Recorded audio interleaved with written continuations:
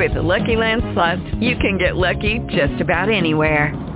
This is your captain speaking. We've got clear runway and the weather's fine, but we're just going to circle up here a while and get lucky. No, nothing like that. It's just these cash prizes add up quick. So I suggest you sit back, keep your tray table upright, and start getting lucky. Play for free at LuckyLandSlots.com. Are you feeling lucky? No purchase necessary. Void where prohibited by law. 18 plus terms and conditions apply. See website for details. Blog Talk Radio.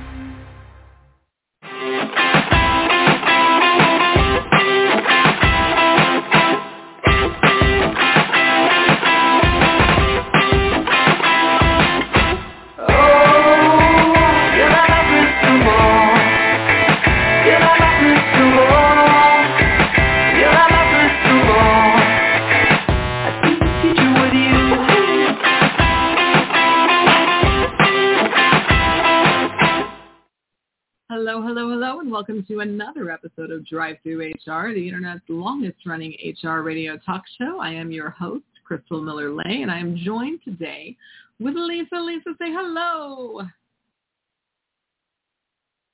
Oh, no. Okay. Lisa, can you hear me? Well, this is fun. I'm on. I know she's on, but we can't hear Lisa. Lisa online. Let me tell you a little bit about DriveThruHR. So DriveThruHR is really formed on one simple premise, which is that we ask our guests, what's keeping you up at night? That's it. Sorry, I'm trying to, this is not going to be one for the record books. Let's see, as far as the intro goes. All right, Lisa, why don't you drop and call back so that we can see if maybe it's a connection issue. But while she's doing that, we've been on the air since 2010. It started with William Tincup and Brian Wimpin, and then Nisha joined, then I joined, then Michael joined, and Dwayne came in and out as a guest host, then Robin joined and Dwayne joined. So that's really your four co-hosts, it's the four of us. We talk about often really irreverent things, sometimes esoteric things, but all of it's aimed at one simple thing, which is making work better. Let's see if Lisa can join us and talk about what's keeping her up at night. Okay, Lisa, can we hear you? I think I'm unmuted now. Excellent. That is fantastic. Yay! I'm so glad that you can join us. So, Lisa, I just did like kind of the show intro, but how about you give us an intro and tell us who you are and what's keeping you up at night? Well, I am a recruiter's recruiter. So I am a self-employed recruiter that finds talented people for my clients. And I think I spend more time than I should thinking about the nature of work and the nature of sort of power and identity relationships within work, and how we need to do a better job of keeping the human-centered so that our business life and our work lives can be more humane. That's a strange intro, isn't it? Oh, you know what? It's not the strangest that we've had here on the Drivers, so... Well, that's good to know. Yay. Yeah, I would feel good about that. No, I think that makes sense, actually. I mean, so you recruit people who recruit other people, so your whole job is really centered around a meta version of putting people to work. Well, actually, I don't recruit recruiters. What I meant was I'm like the archetype recruiter. Something about being a self-employed recruiter, I think, gives us a lot more latitude to think about the nature of recruiting. So I usually recruit technical people or operations and marketing people. But honestly, I think of business as sort of a way to, it's like therapy. We work out our issues on each other. That's what business does to accomplish goals, right? To make money.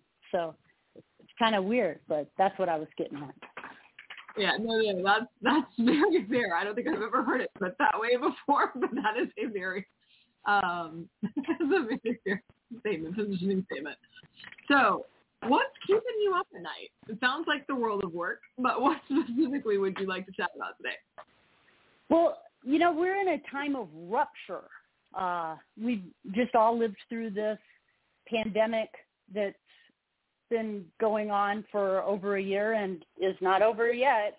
And we're learning about kind of the cracks in the foundation of the way that we organize our world, the world of work and the world of, society.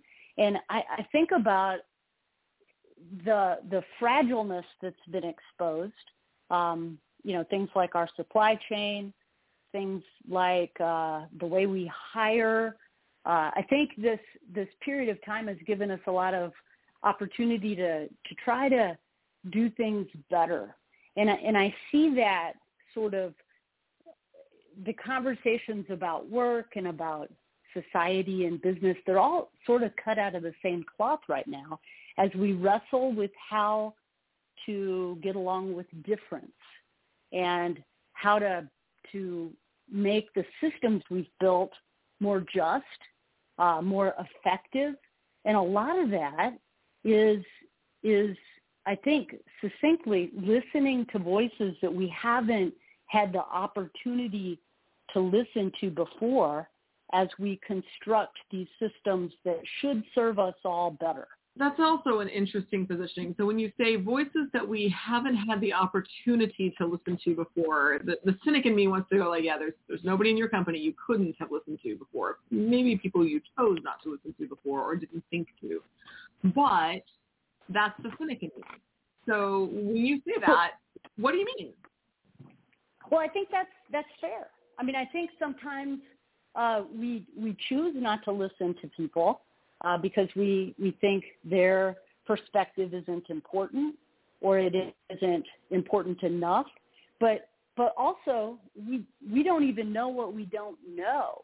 It's kind of like an anecdotal story in software engineering where there's a team of people and they're building a soap dispenser that's automated. We have those now; they're pretty ubiquitous. But the first profile that they built didn't recognize darker colored skin. It wouldn't activate, and that's just because they didn't have anyone on their team that wasn't white. And it wasn't like they meant to do that, but they just didn't think about it. And that's right. Often how voices are, we make choices, but they're not conscious choices.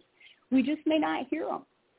And we may not realize how important delivery drivers are to our well-being until we go through a global pandemic where that's the only way we could get our stuff, right? And then all of a sudden, maybe they shouldn't have to pee in bottles. Uh-huh. It's an interesting aside, right? Yeah. But you're right. The cynic in you is correct because effectively we choose to not listen to people with less power. But it isn't always a conscious choice. We don't know what we don't know. And so it's not about shame or guilt. It's just about gathering more information so we can make better choices that serve everyone, mutual thriving. Yeah, sure. That makes sense to me. I think I just finished up an HR module on my MBA, right? Which is always the best time to talk to somebody about a topic, right? Is right after they've learned stuff about it in school. Sure. There really was some interesting conversation. Like what I hear you describing to me is really focused around, from my perspective, humanistic management, right? And so when you look at the principles around humanistic management, is really emphasizing potential. And to be able to emphasize potential, you first have to understand what that potential is. And to be able to do that, you have to interact with your employees, right? It's a shift from looking at employees as commoditized assets and more around people that have the potential to improve the overall value of your business. Like to some extent, people are assets, right? But it doesn't have to be property assets, right? Like so we have the ability to make it humanistic experience. So that's what I hear you describing, but I want to make sure that we're on the same page. Is that what you're thinking? Yeah, that's a part of it, but I think I go a little farther in that if we put the human back in the way we're thinking about business and management, also we have to, it's easy to glibly say people are people and we should manage them as people, but there's no teeth to that if you don't do a power analysis. So, power and identity, like if you understand, and I think it's pretty hard to deny that we've just sort of structured the world in history as we know it, sort of positioning straight white men as dominant in the power paradigm. That's just the way it happened. And we're making some headway in uncovering other ways of ordering where, like, it doesn't matter what flavor of identity you have. You should have a voice and maybe even a vote. But that's uncomfortable. We're wrestling with opening up the lens of our society and the lens of our workplace to prioritize all people, not just this smaller category of white dudes, which are perfectly lovely humans. I love many of them, but they don't have to be prioritized anymore. And that's the power analysis it really does make folks uncomfortable sometimes, as we see in our current event discussions. And it doesn't have to, though. Everyone can matter, not just some, is really the message. That's fair. I don't know if I made any sense. No, you did. But we too often we don't do that. We just say, oh, people matter. We're gonna care about people. And then you look at who heads up Fortune 500 companies. I don't see a whole lot of people. I see a lot of dudes. And there's nothing wrong with dudes, but we really have to wrestle with this dynamic, and it is a power imbalance. And that is the time that we're in. It's sort of the message of the moment, I think. Yeah, it is interesting to me. So when you look at inclusion, if all of your CEOs, it's a weird thing, right? Because you don't choose CEOs in a group, you choose them by individual organizations. But there's groups that you can look at, a conglomerate of companies that are connected, where it's like all of their CEOs are,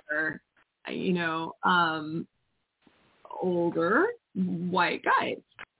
And I'm not to say that those people are brilliant. They may be exactly the right people for the job, but it is then difficult to discuss your commitment to inclusivity when your leadership is all middle to older white guys.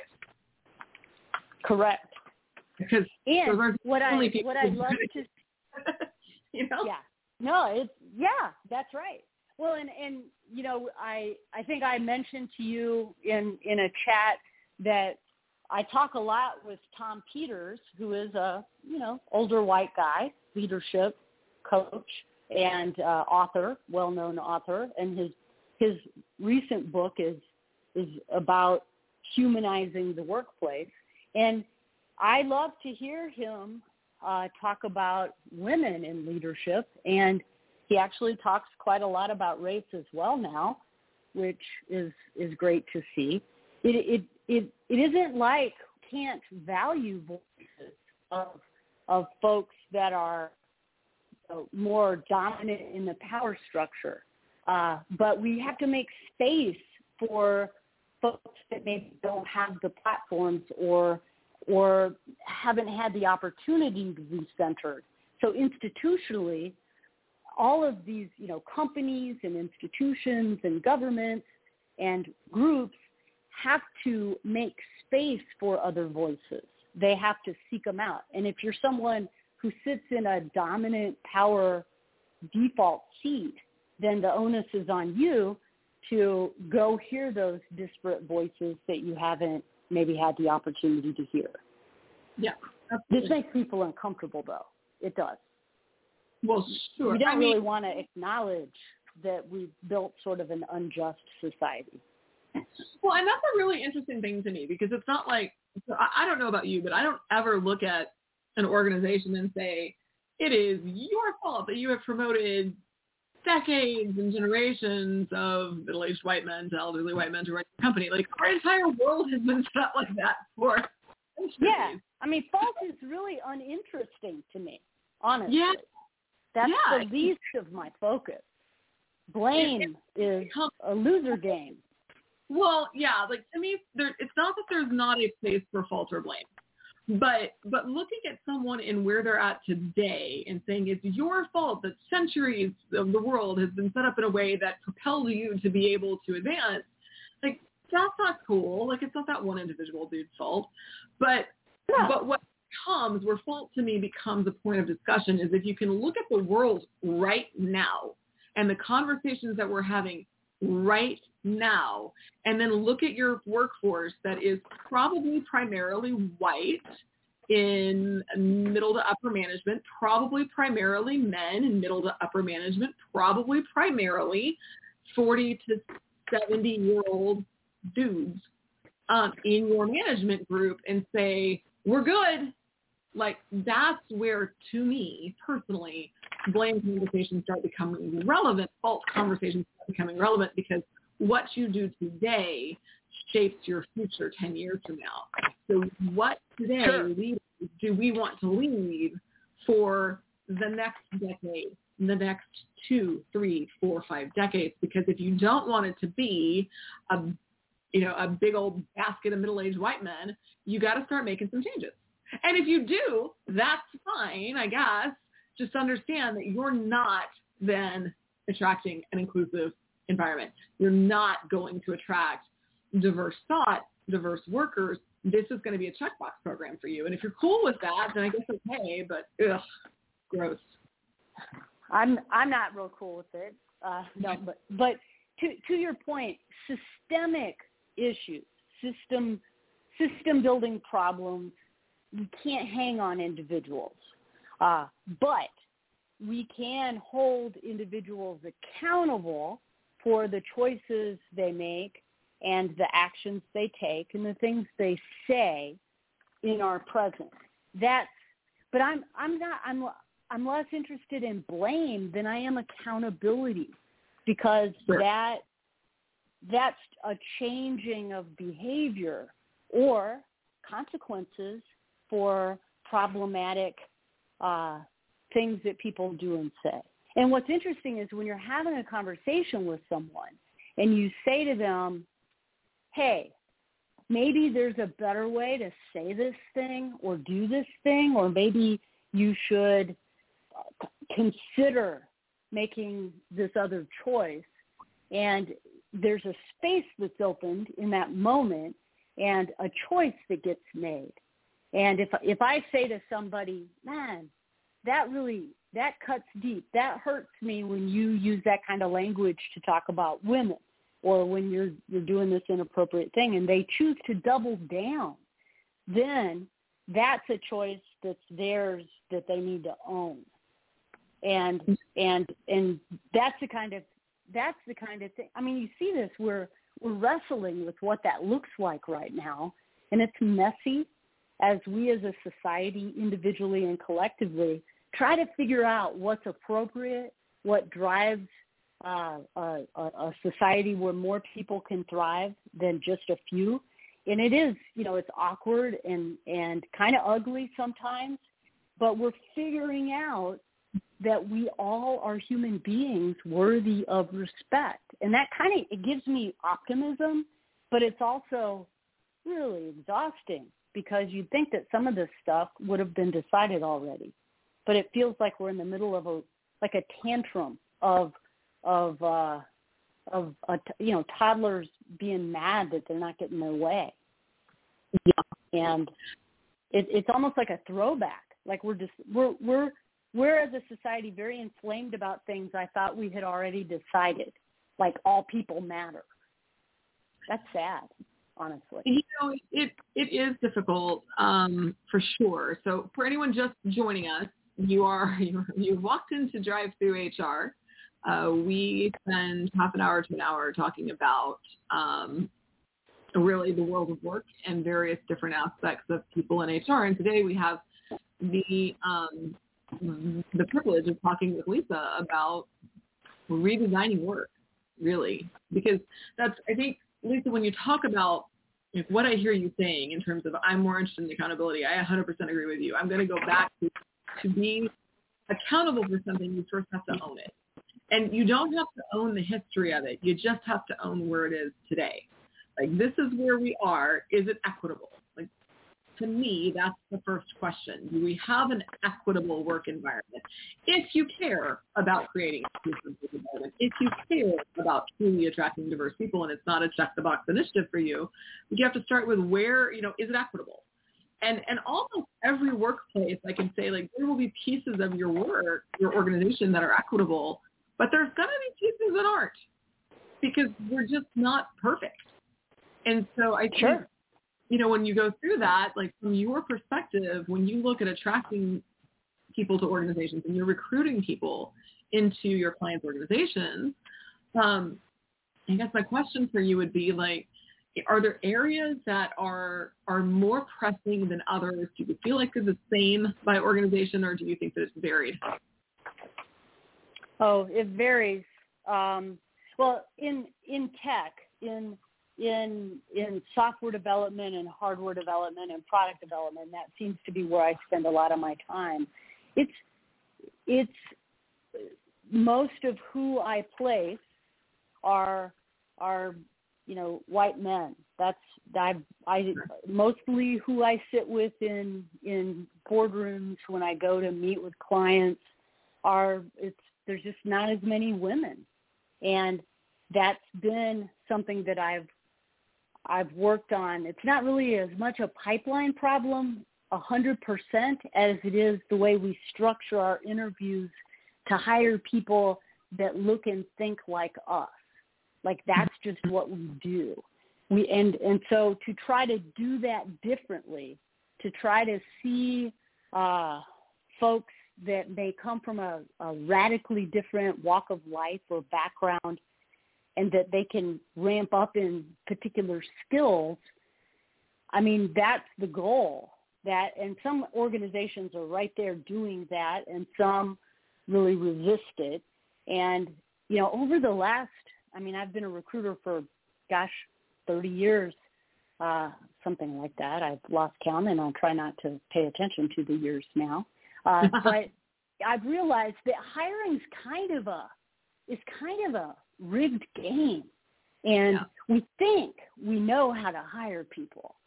I'm good at interviewing, people say, and I'm thinking none of us are. We're really not. It is mostly just a bunch of like, we fool ourselves into hiring certain people. We haven't cracked the nut of how to make sure people are going to be successful in jobs we hire them for. A lot of times it's just sort of a comfy blankie that we put on to when we interview folks, just to sort of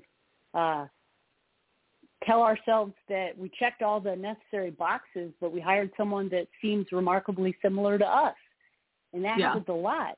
And it's interesting to try to change that and question, if you hire someone today, in 6 months, they're probably going to be using a different tool set than what they started with, because that's how fast the world works. So why did you rule out all the people that needed to learn a tool set? It's a good question, I think. It is. It's fascinating. There's so many different dynamics that come into play that make it complicated, but at the same time, it feels like it shouldn't be that complicated. And we need to look at more tools that help us eliminate bias. We need to look at getting into classrooms before girls and minorities and people are making decisions around their careers, right? Like, because I do think that in all genders, in all people, when we're young, there's still a bias around what people should grow up to be. Right. And also, when we look at a resume today, we should question our assumptions that tell us they're not a fit. Like, I when I train recruiters, I tell them, ask yourself why you think they're a fit, and ask yourself why you think they're not a fit. And then ask yourself to go even deeper on the not. Like, you can't, I mean, anyone that's done any recruiting knows that, you may have 300 resumes, and you have to know why you're ruling people out, and you can't talk to all of them. But you can sort of create a practice of going deeper and questioning our own assumptions as we rule people out, and make that sort of a muscle that we leverage a lot, because it is pretty shocking. We make decisions because of stories we tell ourselves, and we do not hip check most of the time. We do not give ourselves a hip check. And I find recruiters have a lot of power, because we're often the early gatekeeper. And so part of what I like to do as a self-employed person is really shake stuff up, and I will have an argument for a reason that I'm presenting a resume that probably 90% of people would not present, but I will have an argument for why, and it'll make sense, and it'll be based on what the customer is looking for. And if I can do that with software, which is such a highly, software engineers, highly specialized knowledge base, then that all these other positions, we could be doing that too. Yeah, for sure. I don't know if I made sense. No, it does make sense. I'm reminded of a story that of an experience that I had. So, like, a quick story. It was a few years back. I had just really gotten into like diversity branding and what that looks like and what it doesn't look like. And it doesn't, by the way, include the word diversity. It includes the word inclusion. But I was talking with a recruiter for a client at the time, and she was really proud. And by the way, like, best of intentions, like, I don't fault her for any of this, but she was really proud and talking about how, like, she looks at women and minorities first, and she wants to put together an entire minority slate before she ever looks at white men. And I was like, you understand that's also problematic, right? So, like, it's just a different kind of problematic. So, it's good that you want to elevate people that historically do not had, and maybe even still in your company do not have an equal presence, right? But you also still have to understand why you're putting people forward. And if you're putting people forward on the basis of sex and or race, like, that's still problematic, right? So we should really be aiming for eliminating bias. And this is my opinion. You may choose to disagree. But we should be looking at putting the people forward that need to be put forward because they're qualified first, and then we can start to look at some of those other factors. And, like, when we went through, and I guess the point of that was, like, when we went through, like, the slates that she was putting forward, like, there were people that were not qualified for these roles, so they would stretch at best, right? And so, like, that, I think, hurts us as well. So, sure. You and your, like, in the 90s that we have, how would you approach that? Well, I mean, first obviously the work has to get done. The work, whatever specialized particulars for a role, right, that has to get covered. In a way, if you can't wrap your mind around the fact that like minority or female or gay candidates can't be qualified, then you've got a problem, right? Like, that's a mental block. Yeah. No. I think let me finish. I know what you're saying. Absolutely. I mean, that's not what we're talking about, but it is what we're talking about if that's all we see about a candidate, right? That's all we see. That removes their capacity to be effective in a role. I agree. But, so I'm I'm going to press pause here. This is such an awkward place to pause, but we're going to run out of time. Can you come back and talk with me again next Tuesday? Sure. Okay, then let's pick this up here because I think there's more to say. Fair? Okay, cool. Right on. Then for everybody else, next week we're going to talk to Lisa. Tomorrow you're going to talk with Robin. And Friday you're going to have a host show. Have a wonderful day, everybody. Talk to you soon.